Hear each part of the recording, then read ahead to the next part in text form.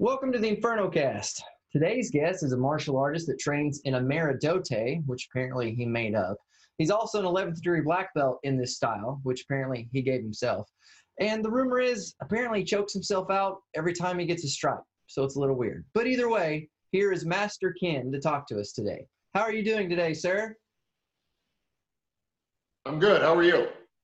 I'm doing well. I've just been talking to a lot of people in the martial arts and kind of seeing what they're doing and what they're up to and get to know them a little bit better with a little bit of a personal chat.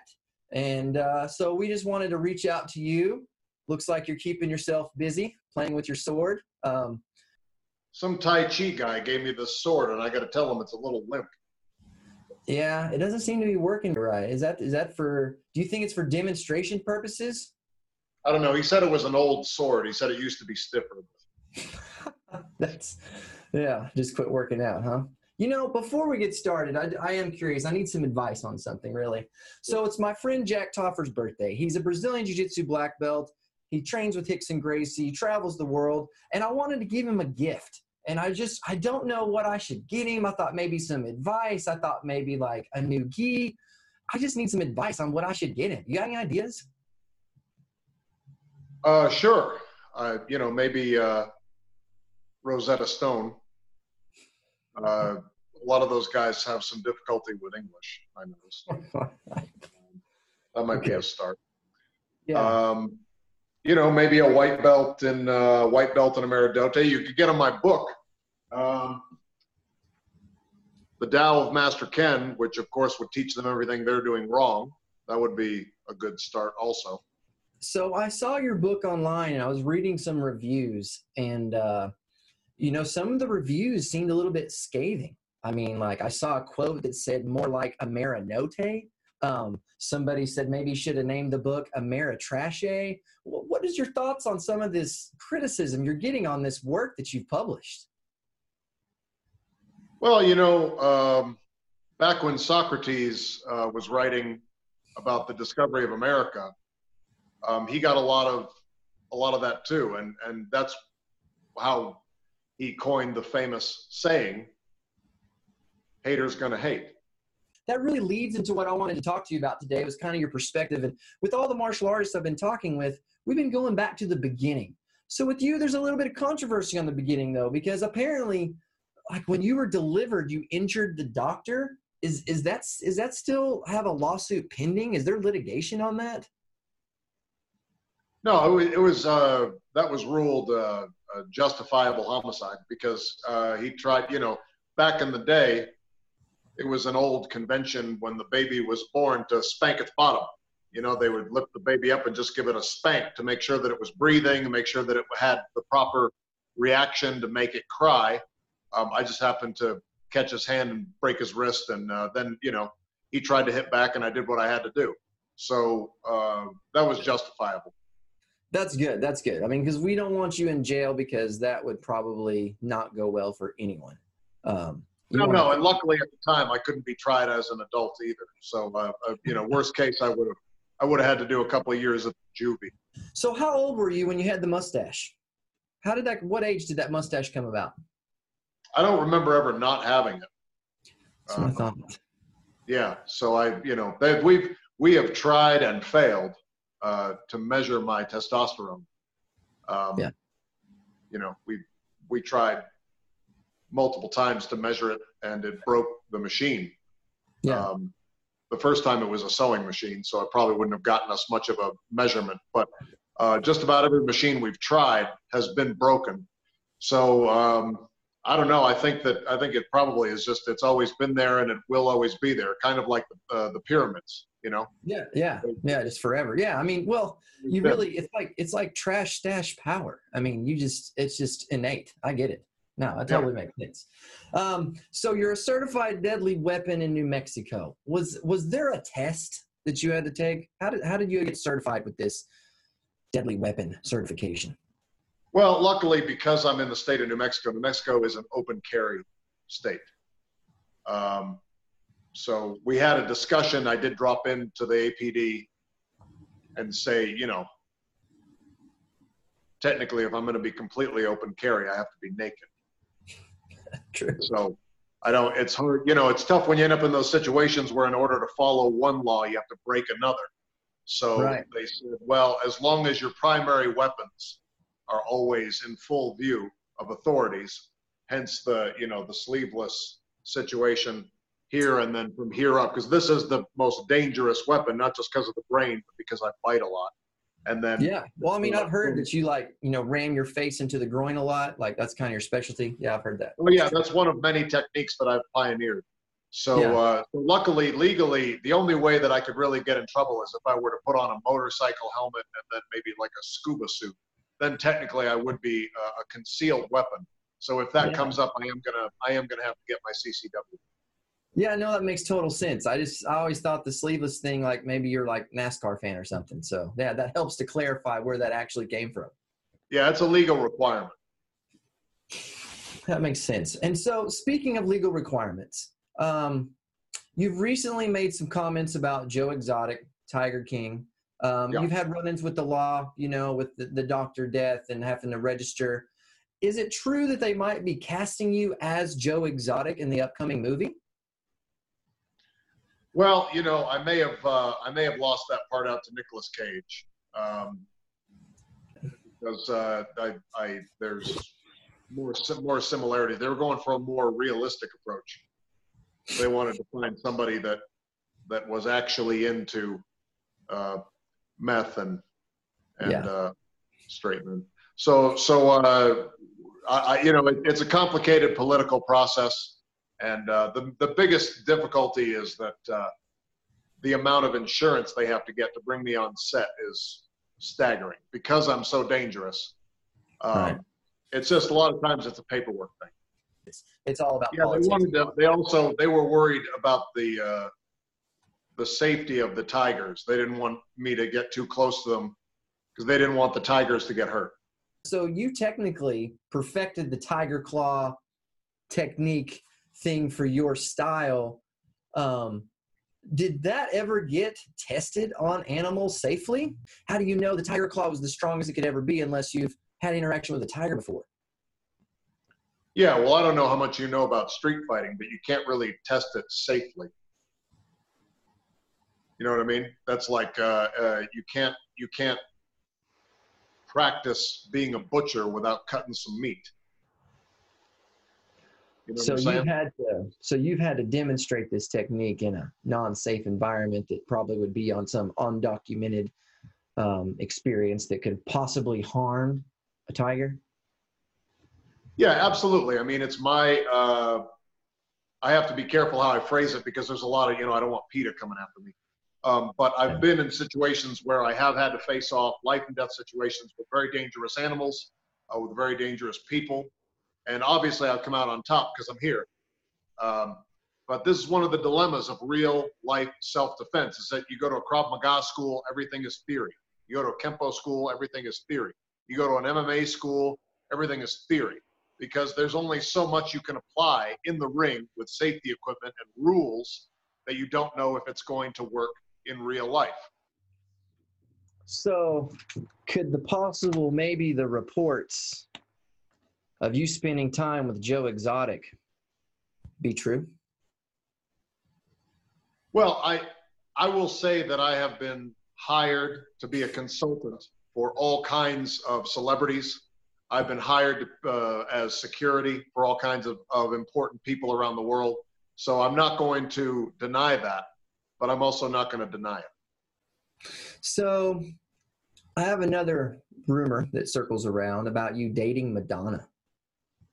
True? Not true? I don't even know which nursing home she's in now. The idea that I'm dating, no, I would say that that's inaccurate. I haven't seen her in many, many years. Yeah. I was about to say, I mean, this wouldn't have been recent. This would have been years ago, but that's okay. where kind of. Well, yeah, if, there might have been a connection years ago, but definitely not since she got her hip replaced. So you can't strike a pose these days. So when you look at how martial arts influences people's lives off of the mats, do you have a philosophical view about how the discipline and the focus can help people in the rest of their lives with your martial arts style? Absolutely, absolutely. I mean, I think it applies. I think self-defense can help you stay safe in all kinds of situations, not just one-on-one combat situations or multiple attackers or weapons attacks, just risk assessment, risk mitigation. For instance, I teach students to develop their reflexes in such a way that keeps them safe, because the more you can work on instinct, the safer you are. So for instance, I have my students sort of stand in the dojo and just wait until they feel a little nudge behind them. And I teach them to always just respond by, just always. Just as soon as they feel someone close to them. I tell them it doesn't matter who it is. It could be an attacker, it could be a burglar, it could be your father. Just as soon as you feel somebody in your space, just. So people probably need to be going to like Lowe's and Home Depot during this whole pandemic time, because that's apparently where everybody's at to get more practice. Yeah, absolutely. Any place where you can, when you're out grabbing wood, just make sure that you're also practicing keeping people at a social distance. Because I guarantee you, if you do this to enough people in your social circle, they're going to distance. I noticed you've been putting out some educational tips and videos on how to handle social distancing and, people getting too close that might have some sort of infection or something. When you look at people within the household and your family, rules should stay the same, right? Social distance, if they could get too close, then you're just going to have to jack them up, right? Yeah, absolutely. Don't get near anybody if your primary focus is safety. That's the main thing. In fact, I've been telling people that, even especially if you're cohabitating, you got to change the way you move in your space. You can no longer just sort of walk into a room. This is how people walk into a room normally. Yeah, I mean, that's how I always look. Yeah, perfect. Yeah, you can't just walk into a room like a normal person like this. You need to actually enter a room here. Just being able to see the entire, nobody is behind me right now. You see how nobody's behind me? Yeah. There's no room, right? Yeah. So you have to sort of wall crawl your way through. If this is my spouse, I say, hello, spouse. I'm just entering this room right now. And then you just keep your back to the wall at all times. If your spouse flinches, what do? You're sneaking into the room. I like it. Consistency. It's like you have this principle-based philosophy that it doesn't really matter which range of combat you're in or circumstances. It's the same philosophy. Yeah, always respond with the highest level of aggression, project strength. And then generally people will leave you alone so much you're not in danger ever because no one goes near you.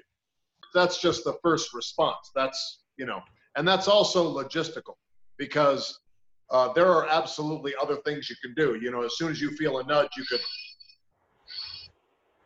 Oh, okay. You could instantly go for the sword. There's a few problems with that. Legally, of course, you're going to spend a lot of time in court, even if it was justified homicide. Yeah. And just the cleanup, trying to store the bodies, having to have lots of changes of clothes. So a slap is just something that makes self-defense more manageable than going straight for a lethal option. That makes sense too. Like when you go back to the sleeveless thing, like that's just less clothes that have DNA on it, because you get it on your arms. You can go wash it off. You can use the Purell pumps in Walmart whenever you chop somebody's head off and just kind of wash down right then. It's like a tactical advantage for legal protection. Absolutely. Absolutely. Yeah, it makes total sense. Yeah, total sense. So we got to talk about UFC real quick. We finally had a UFC. They've done 2 of them, and they stopped it because his teeth got knocked out. Everybody's critical because Coach didn't throw in the towel whenever he was just taking a beating and his teeth fly out. He's handing them to the ref. Good call or bad call by Coach? What are your thoughts? Should you be stopping your students' fight? Should you be saving them? No, in fact, I still don't understand why there is why it's been continued that fighters are allowed to tap out. If you're there to fight, you should be fighting to the end. I mean, the gladiators back in back in Australia, they weren't able to just tap out of the fight when a tiger was about to eat them. Yeah. They had to go in there and fight to the death. So I personally think it weakens the sport and it makes people take it less seriously because they're still allowed to tap out. So unless you're throwing in the towel because the person you coached has been executed and you're like, hey guys, might want to wipe up that blood, throw in the towel.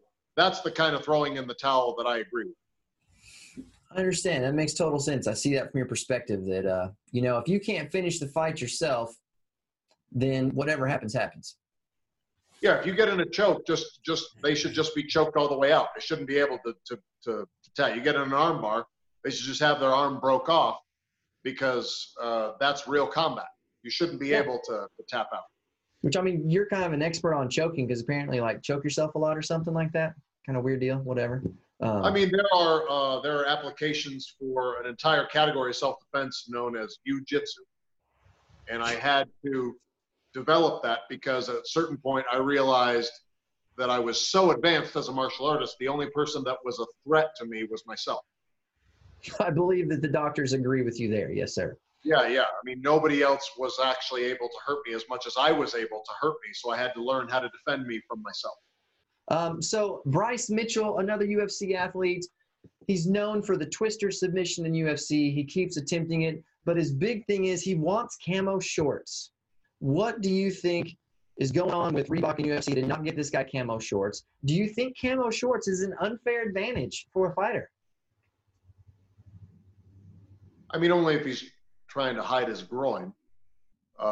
If he wants his groin to blend in, I don't really see the point. I mean, if he's that desperate to wear camo, I think they ought to wait until they have it on Fight Island or Fighter Island, whatever that thing that Dana is building is. Once that's built, because I hope that the whole concept behind Fighters Island is that it's along the lines of the most dangerous game, where basically fighters are hunted for sport. That's what I'm hoping it is. Well, and then camouflage is a totally valid outfit because you want to blend in with the jungle or wherever they are, or the desert camo if they're on the beach. Did you not get a call from Dana about being on Fighter Island? I mean, was there not some kind of discussion? And were you the prey or were you the hunter? Those guys avoid me like crazy because they don't want me to be poking holes in the facade that is the UFC. Because every time I point out, hey, you're still not allowing groin grabs. Hey, still not allowing eye gouges. Hey, you're still not allowing someone to take their opponent out the door and up on top of the stadium and throw them off into the parking lot. They say, we'll get to it. So a lot of times I think they just avoid me because they're threatened. So when can we expect the 12th degree? That's what everybody's curious about. Yeah, I've been getting questioned about that more and more. The biggest challenge is that I've become, just by accident, so advanced over the past few years that I don't think 12 is going to do it. So I've been trying to prepare to skip a few ranks to something that is also high enough that nobody else will try to challenge me. Because I noticed once I came out as an 11th degree black belt, next thing I know, people are sending me certificates of ninjutsu guys and kempo guys who are saying they're a 15th or they're a 16th. And I know that that's all because of me. They couldn't stand to not be the highest ranking martial artist in the world. So then they just have people forge certificates and it's all a bunch of trash.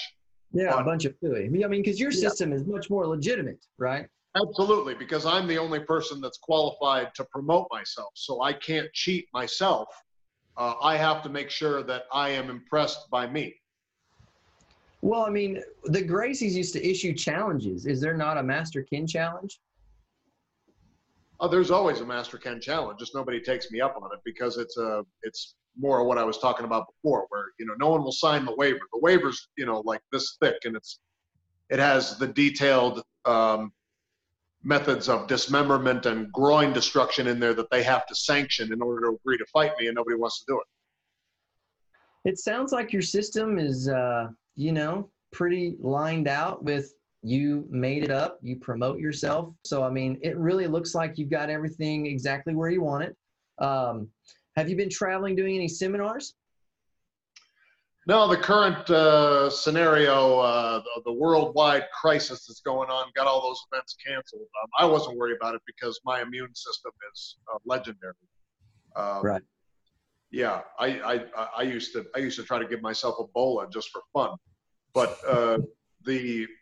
hopefully once things open back up and the venues are open, I'm ready to rock. I'm ready to go out there and bring Ameridote to the masses. Until that happens, I'm just bringing it through the power of the interwebs. Right, and you just got to worry about like computer viruses getting you instead of real viruses. Yeah, again, that's something that I don't personally have to worry about because I'm not sticking my fingers in my computer. Yep, only in other people's groins and orifices. Yes, sir. Yeah, I'm dead. I'm just doing the safe stuff.